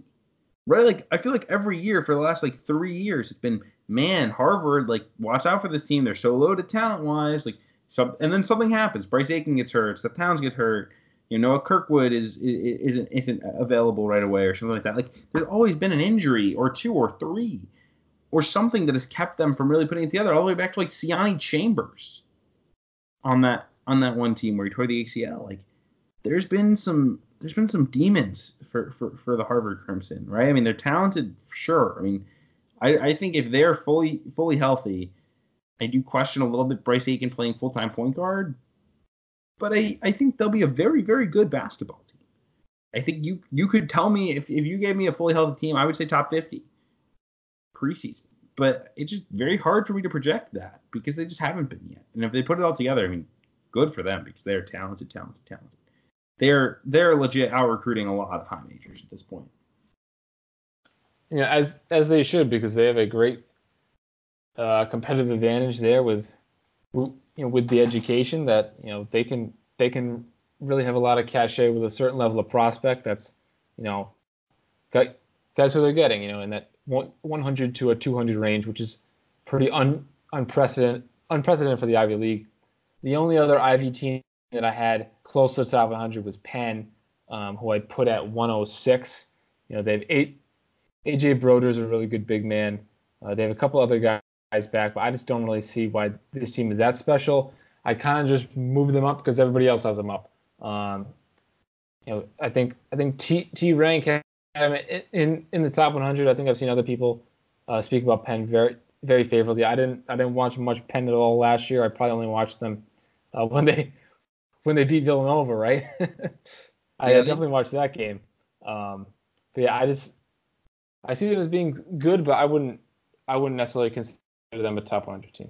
They need a breakout somewhere. Maybe it's Michael Wong who showed promise. If you remember in that Villanova game, Wong looked really good, but he never quite put it together. Kind of fell out of the rotation at times at the end of the year. Ryan Betley should be healthy. He missed the entire year, so that'd be a very helpful. He was a 14-point a game guy. potential all-conference guy. He'll play a senior year and then presumably a grad transfer. Yeah, I mean, I don't. I think if you put him in the top 100, I wouldn't argue, but I wouldn't be, oh my God, you have to rank him. Okay, just moving down the hierarchy of the next conference. I have Vermont at number 75. Awesome front court, right? We have Anthony Lamb, who's one of the best power forwards in the entire country, let alone mid-major basketball. They have Daniel Giddens, a former top recruit, really big guy, never put it together, shown some flashes at Ohio State and Alabama. But I mean, he really needs to produce in the America East, and there's no reason for him not to. They also get a waiver for Duncan Demuth, kind of a stretch four-ish type of guy. Not 100% sure of his shooting numbers last year, but he got some run on Oklahoma State after all those suspensions. Former three-star recruit. They lose one Duncan, but two remain who will probably start, and then either Ben Shungu or Steph Smith as a starting point guard. I think Shungu won the job late from Smith, but there's a lot to like with this team, especially with the front court.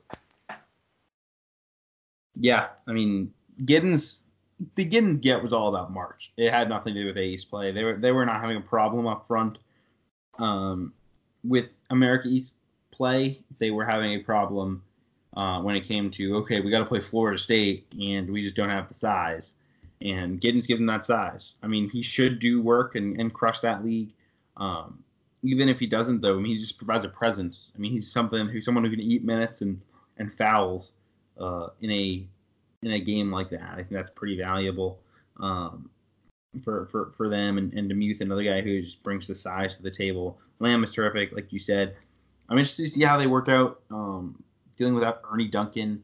He really played point guard a lot of last year, even though Steph Smith was there. Smith kind of struggled running the show, became more of a scoring guard. They bring in Aaron Deloney as a freshman. He played a ton of minutes on a bad UIBL team and put up big numbers. I think he kind of fits more of that scoring guard mold, but he could help out as well. And then very disappointing to see that I'm just realizing this now. It's been a little while, I think, since he actually did depart. Yeah, it has been. But my favorite name in college basketball, Keon Dalrymple, transferred last summer. I'm very sad. Was he a scholarship guy? Yeah, he was like a wing that they had taken. I think he was a Canadian.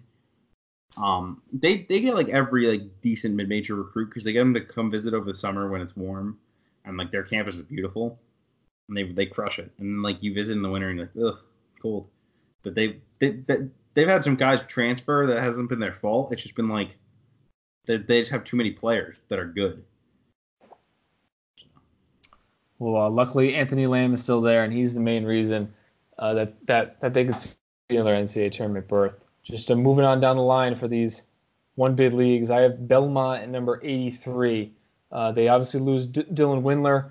They're not going to be as good as they were last year, but a lot of people were very excited about their freshman core last year. Guys like Nick Musinski and Grayson Murphy, who were able to play a lot and were very productive last year for Belmont. Musinski's probably a top 50 center in the country. You have him, and you add BU, that's a Boston University grad transfer, Tyler Scanlon, to try to fill that Windler archetype. He's obviously not going to be the player that Windler was, but so that's an interesting front court pairing.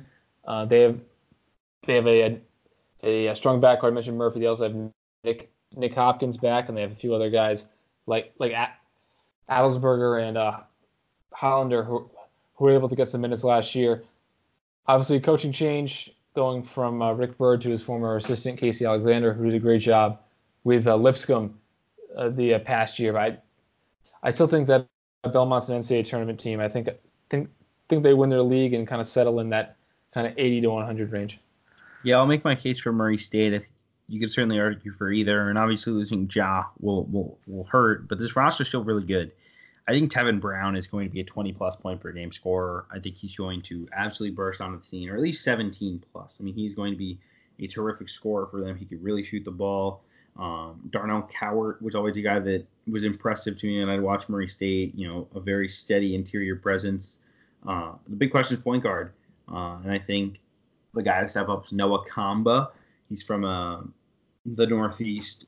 Was a very well-regarded recruit, a guy I think might have wound up sneaking up to the high major level had he stuck around into the later portions of the spring, but wound up committing kind of once it was clear that Ja was going to go pro, and he should be very, very good for them. And they've recruited at an extremely high level going forward for 2020. Matt McMahon can really recruit, but I think they have a very strong case to win this league as well. So them and Belmont will be a battle again. I don't think it'll have at-large juice, but it'll be certainly a fun one to watch. Yeah, I have Murray State right now at 122 because of that point guard concerns that you mentioned. Maybe a guy like Kamba can exceed expectations, and Murray State can get back into that top 100. See, the next team on my list that we haven't touched on yet is Colgate, pretty much running it back in the Patriot League. I have number 89. So they have Rap Ivanauskas, who, Kevin, the former Northwestern Wildcat, playing I guess like a stretch five sort of role there. He was super productive last year. And they have Jordan Burns, who I've seen a lot of buzz for as one of the best players in mid-major basketball. Yeah, and they'll have some competition this year. I think Colgate should still be the favorite, but do not sleep on Loyola Maryland. They had a 5-star in Santi Aldama. I mean, he to me is a legit 5-star recruit if he were coming out. I mean, he's 6'10", can shoot threes, handle the ball, defend multiple positions, can play in the post, can protect the rim a little bit. I mean, he is terrific. He is going to have a terrific year. He is going to crush the Patriot League. And they already had Andrew Kostecka, who was like a very, very good player, 21 points a game, very good defender, athletic kid. Golden Dike is the other Spanish kid they bring in with Santi Aldama, and he's a fringe top 150 recruit if he were ranked. Very physical kid up front. Chuck Champion's back. Isaiah Hart. This is a very, very good roster at the top, certainly. I think they could push Colgate. I don't think they'll beat them. But that's a mid-major to watch, especially with Aldama. We'll see if Aldama's a one and done. It's very possible he is, but still a program changer for Tavares Hardy. So I have Loyola Maryland at number 130, just because they weren't good last year, right? So it's still like a pretty sizable jump. I'm trying to find where they were. So they were 270th in KenPom last year, and they're adding some talented pieces as you mentioned. But I still have them jumping 140 spots, which is probably a lot in and of itself. But certainly a team to watch. A changing of the guard of sorts in the Patriot League. Moving down, next one, number 93, I have Buffalo, which I think that this is going to be a lot higher than where the metrics are going to have Buffalo. I think I saw in Bart Torvik's T rank they were in the 170s, I think. But they have returned their backcourt with a swap of Antoine Johnson for C.J. Massenberg, which is a downgrade. But Johnson was a double-figure scorer on a very good Middle Tennessee State team. Jordan and Graves were obviously key parts to a last year's team, and Jordan the year before as well. Plus, they have two really good recruits who were kind of relegated to smaller roles in last year's veteran team, Ronald Segu and Janethan Williams. And it's possible that both those guys don't start again, but these are highly regarded guys who will be a year older. They had David Nickelberry from Memphis by way of JUCO. He's someone who's seen as more like a point forward type, if I'm not mistaken. He could be in the mix. And they had two transfers from the AAC, and Gabe Grant from Houston and LaQuill Hardnett from Cincinnati will probably see a lot of minutes on that wing and power forward spot. The one question for me with them is the center position. I've seen positive remarks on David Skogman, and they return Fagan and Bertram, who didn't play much at all in their Buffalo careers up to this point. but maybe they get Josh Mballa a waiver from Texas Tech. But they just need one of those guys to emerge, and I like this backcourt enough. I like this wing rotation enough to be confident that Buffalo's a team worthy of ranking in that 90 to 100 range. Yeah, Weitzel did a nice job of kind of complementing the roster out down the stretch, grabbing a guy like Skogman, who could be a rotation player for them, he's like a fringe high major kid. Laquil Hardnett, a guy who, I think will be very useful, would have played at Cincinnati if he hadn't transferred. Mballa is another guy that can play. He's a very athletic kid who was good on the FIBA circuits, playing for France. So just kind of a Nickelberry as well, kind of complementing what was already a good roster left behind. I thought Nate Oates did a really nice job of preparing for the future. Some coaches kind of put all their eggs into one basket, and I thought he did a nice job. Okay, we've got a couple scholarships. We've got 8, 9 guys that we know will be good and good enough to make us really, really good this year. Let's take these 2 sit one play ones in Johnson and Gabe Grant, who will help us when we lose some of our talent. And Grant's a guy I think will be very, very good for them. Johnson can score the ball. I mean, I'm very big on Javon Graves, but I think Johnson is just the very high floor player. Kind of know what he is. He's a 10-point per game player on an NCAA tournament team at Middle Tennessee State. So roster's really good. We'll see what Weitzel does. I thought Oates is one of the most terrific coaches in the country, and the job he did at Buffalo can't be understated. But I think generally you have to feel pretty good about where this roster is. I think the single A MAC is pretty wide open. You've got Bowling Green with Justin Turner. You've got Akron with that terrific defense that adds Sirius Williams to the mix. Toledo's always kind of relevant in that league. Kent State's got Rob Senderoff and a very good roster, even though they lose Jalen Walker. Miami's got Nike Sabandi. Eugene German, the best mid-major player no one knows about at Northern Illinois. It's going to be a pretty fun league once again. Yeah, Akron Sneaky had a top 25 defense in KenPom last year, and they were ranked highly in all the kind of analytic metrics, despite not having a great MAC record. So maybe that kind of reverts to the mean this year. You touched on Sirius Williams, a guy who, when he was on Dayton once upon a time, and Archie Miller's team had a lot of turnover. It looked like he was going to be like a breakout guy for them. That never materialized. But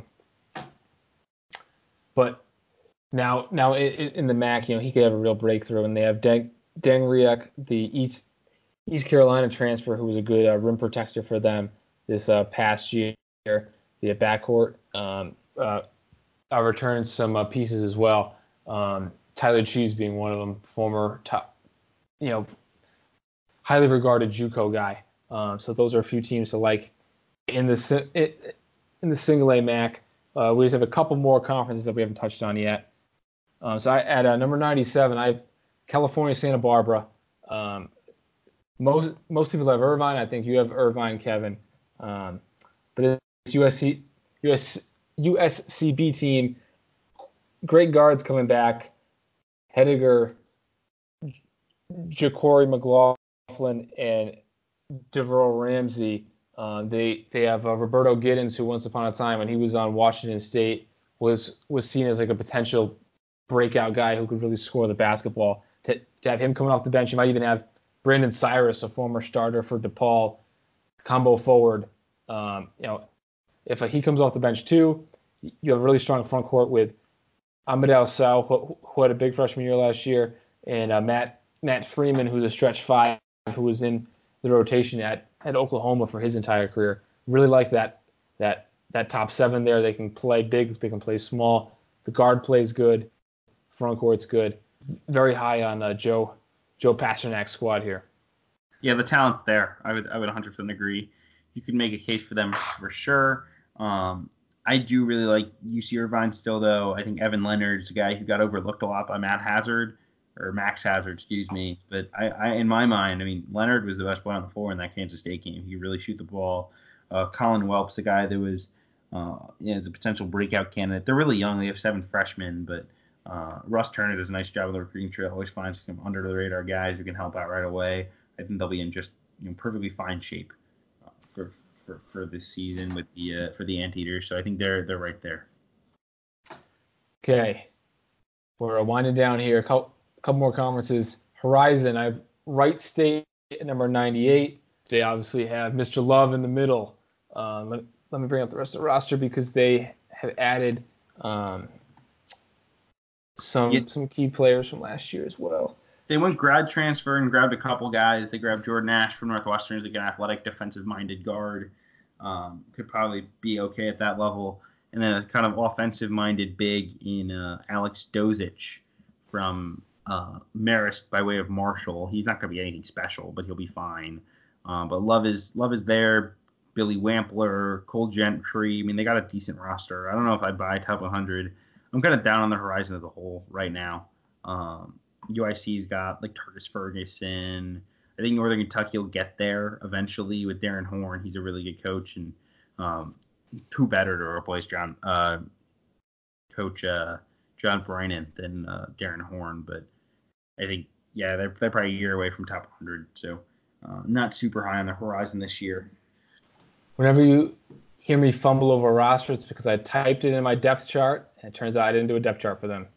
Then I have to go scrambling on the internet. But I'm still pretty high on Wright State. I mean, it's not a crazy jump for them. It's just bringing up their KenPom number from last year. So they were 117 last year. Most of the pieces coming back, jumping only about 20 spots to 98. Interesting thing for Illinois Chicago, I'm pretty sure I saw the stat earlier that they returned the highest percentage of their minutes. So that's going to be an interesting team to watch. Teams like Illinois Chicago, I think North Dakota State's also in that mix, and Air Force as well. Teams that weren't that good last year. They were middling in the grand scheme of college basketball. We'll see how far they can jump by just running it back. That's a big point of contention at the high major level.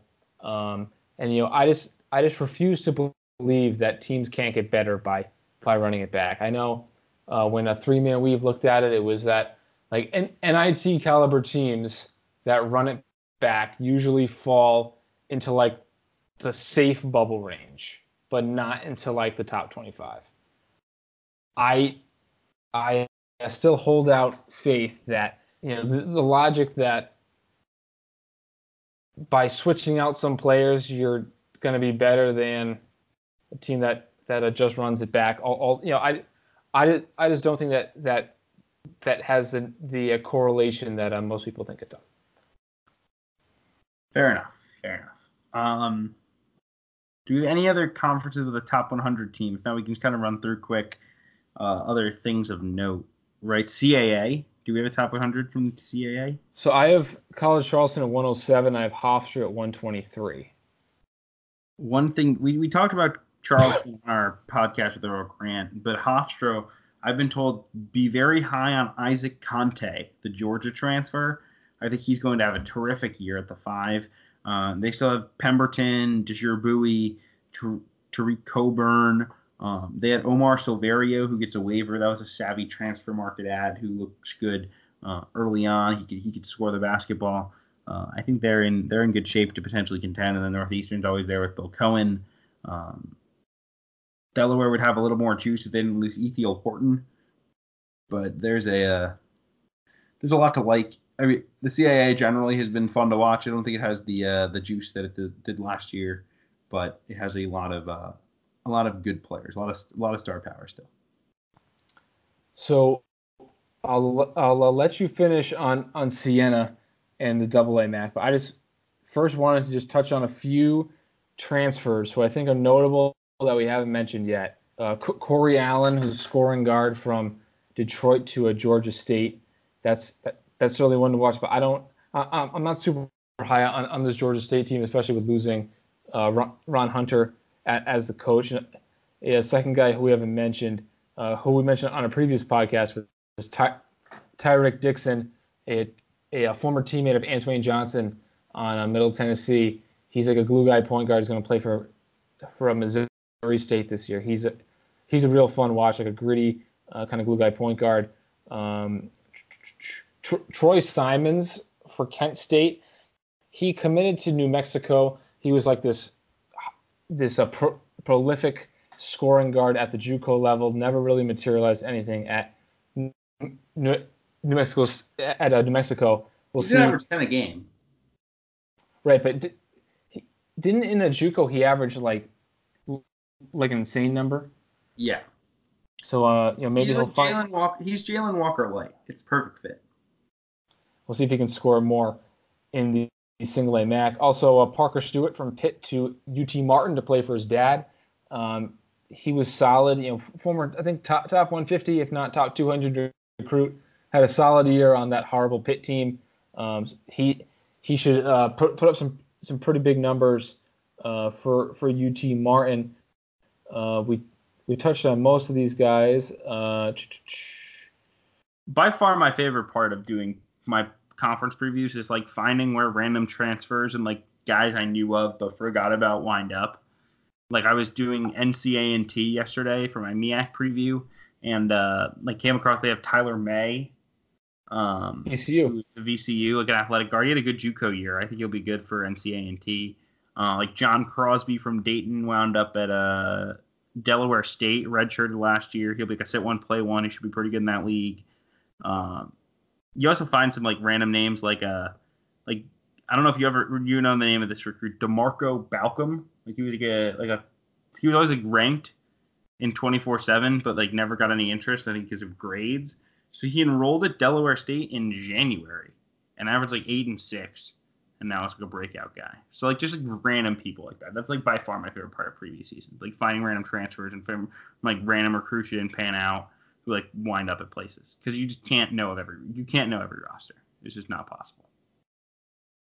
Yeah, that's a super fun part for me too. Or like a guy like Mustafa Lawrence who's on Fresno now. I'm like, where have I seen this name before? Former Missouri State. But then just lastly, two more transfers I want to touch on. C.J. Jones going from a possible starting spot at Arkansas, or at least like a 6th or 7th man spot at Arkansas, to Middle Tennessee for Middle Tennessee's rebuild. And lastly, Caleb Ledoux from McNeese State to Louisiana Tech. He also flirted with the NBA draft. He's not an NBA player, but big scorer at McNeese, who should be good on a solid Louisiana Tech team. Yeah, I'm blanking on some of the other fun transfers I had in mind. Oh, I have a good one. Northeastern gets Greg Aboigbedin from Illinois. That's a good one.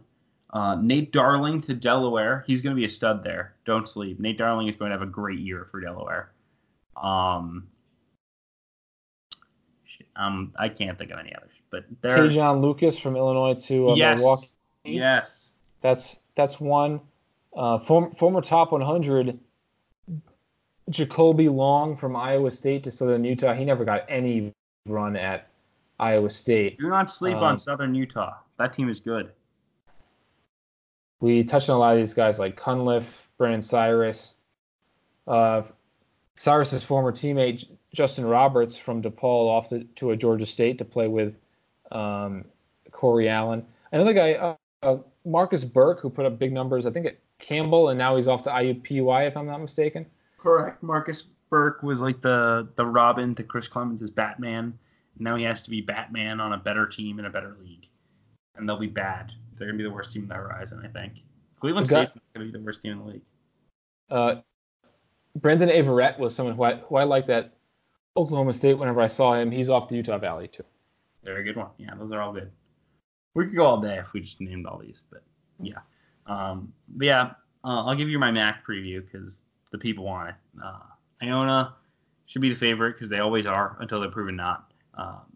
E.J. Crawford's there. He can really score the ball. Point guard questions, I guess. I mean, Isaiah Washington is a polarizing player. He can't shoot at all, which makes him a weird fit for Tim Kluse, but can pass and was a legit rotation player in the Big Ten. So it's kind of hard to peg in terms of how he fits in with Iona. If he's not eligible, he's still waiting on a waiver. Colton Cashaw, a JUCO kid, could maybe play the point for them. They could also go with Asante Gist, move him over from the 2. They might play bigger this year because they have AG back up front, but they also have New Mexico State transfer Mo Tiam got a waiver. I believe he was run off, which is why he got the waiver cleared. He is like a great JUCO recruit. Maybe he helps out, play some 4, and they bump Crawford to the 3. They also bring in Dylan Van Eck, who had some high major interest and chose Iona after decommitting from Morehead State as a JUCO. So he's a very good shot blocker. So they have a little more size than usual. Sienna's there, did a deep dive on him. Ryder is the other team to really watch in the league. Ryder is, I would say, probably the most talented roster, but they have not ever won a MAC quarterfinal game under Kevin Baggett. It's like the most absurd stat in college basketball. So we'll see if that changes. And then Quinnipiac is also worth noting. Savion Lewis and Matt Ballant are 2 redshirt freshmen who should make an impact. Aaron Falzone will help a little bit. It's like a stretch 4. They're just going to really miss Cam Young, he averaged 27 points a game in MAC play and did it on like 1.7 points per shot. Like, the efficiency on that is absolutely obscene. Yeah, I mean, Quinnipiac's a team that has some guys back, but Young was really the key guy there. And Baker Dunleavy can't coach defense. 2 straight 300-plus years on defense in Ken Pom. So, and they play slow, right? So they play like fast-ish for MAC teams, but the MAC played really slow last year because all the coaches stunk.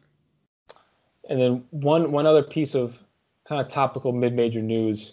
I mean, it's not really major news at all, but Ray-John Tucker. I think this is interesting. So he was in Arkansas Little Rock last year. NBA prospect. He's on the Bucks as an Exhibit 10 guy. Means he's going to go to their G League team. Listed at 6'5" throughout his career. The NBA made a new rule that they're going to officially measure everybody barefoot, and that's what the rosters are going to be listed as, official measurements. Came in at 6'2". He's a guy who, if he went to Memphis, a lot of people thought he could play the 3 or maybe even like a small ball 4. He's 6'2". Zaire Smith also 6'3". See, that to me is the reason why I think it's stupid for people to be like, it totally matters, like how big, like if you told me Ray-John Tucker 6'5", it doesn't make him a small ball 4. Or if he was a small ball 4 at 6'5", he still is at 6'2". He didn't change in size, but like everyone like position locks people based on their height. It's stupid. There's a bunch of height supremacists out there. That was just jarring when I saw it. Yes, it was really funny. I saw a tweet early this morning from like a buddy who I follow. It was like, by 2021, Ray-John Tucker's gonna be 5'7", and I was like, what is going on? So I look it up, and then you're oh my god, Ray-John Tucker 6'2" in our group chat. It was hilarious. But yeah, those are the musings. I think people should understand just the amount of stupidity that goes on in our Rockin' 25 group chat. There's like, we were speculating as which team was getting paid by the Mafia to tank. It's definitely St. John's. We insult others who send stupid things. We complain about recruits not going to the right places. Walker Kessler. Yeah. And maybe Isaiah Todd. He's probably going to Michigan. Yeah, I think he's fine on either one, personally. But I don't think he's good, but it's not like no, he's like a great skill set but low production guy. Yeah. But Isaiah Todd, I think will struggle in college, but probably going to go to Michigan. I think we'll see what happens. But plenty of recruiting news to be had. Plenty more college basketball stuff as we get closer to the season. We're very, very excited about it. We hope you guys are as well. We'll have more podcasts coming up, some conference previews, some more kind of unique content that we can bring to the table, some different stuff. Once again, keep checking out our conference previews. Brad has put out some very interesting stuff on Twitter as well, so make sure you're following him at BradCav2. Your Duke stuff becomes relevant again when Jamin Brakefield commits there. Everyone was touting it as a good get. But that was just so funny. He got off for like less than 24 hours prior, and people were still insisting, oh, he's still going to consider Louisville. He was someone who, looking at his list, I had no idea where he was going. I thought maybe Michigan, thought maybe Auburn. Then the Duke offer, and then snap your fingers. And Looks like Joey Baker could be on the move. Oh yeah. Where are we sending Joey Baker? What's the right fit? Providence. He played with Greg Gant in high school. That actually could happen. I could see that. It's not crazy. Because even if like Duke could still get John Kuminga, who's the number one in 2021, to move into 2020, and even if they don't, they're leading crystal ball for 3 other top 5 wings. So like Joey Baker is screwed. He's got to get out of there.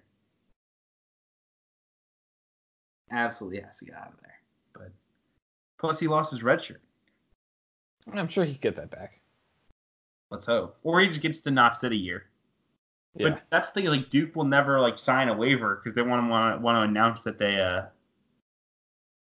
rank it off because that doesn't go with the brotherhood. Unbelievable. Maybe he has a sick aunt in Providence or something. You always get a lot of brotherhood jokes in our group chat, but that's probably where we should leave it today, Brad, because we've been going for close to 2 hours. It's kind of obscene. Folks, feel free to have listened to this one on like 1.5 speed and zoom through us all. But we had a lot of fun. It was nice to just kick back and talk about as many teams as we possibly could. I get too constricted with 2 teams on these deep dives, Brad. I got to talk about everybody.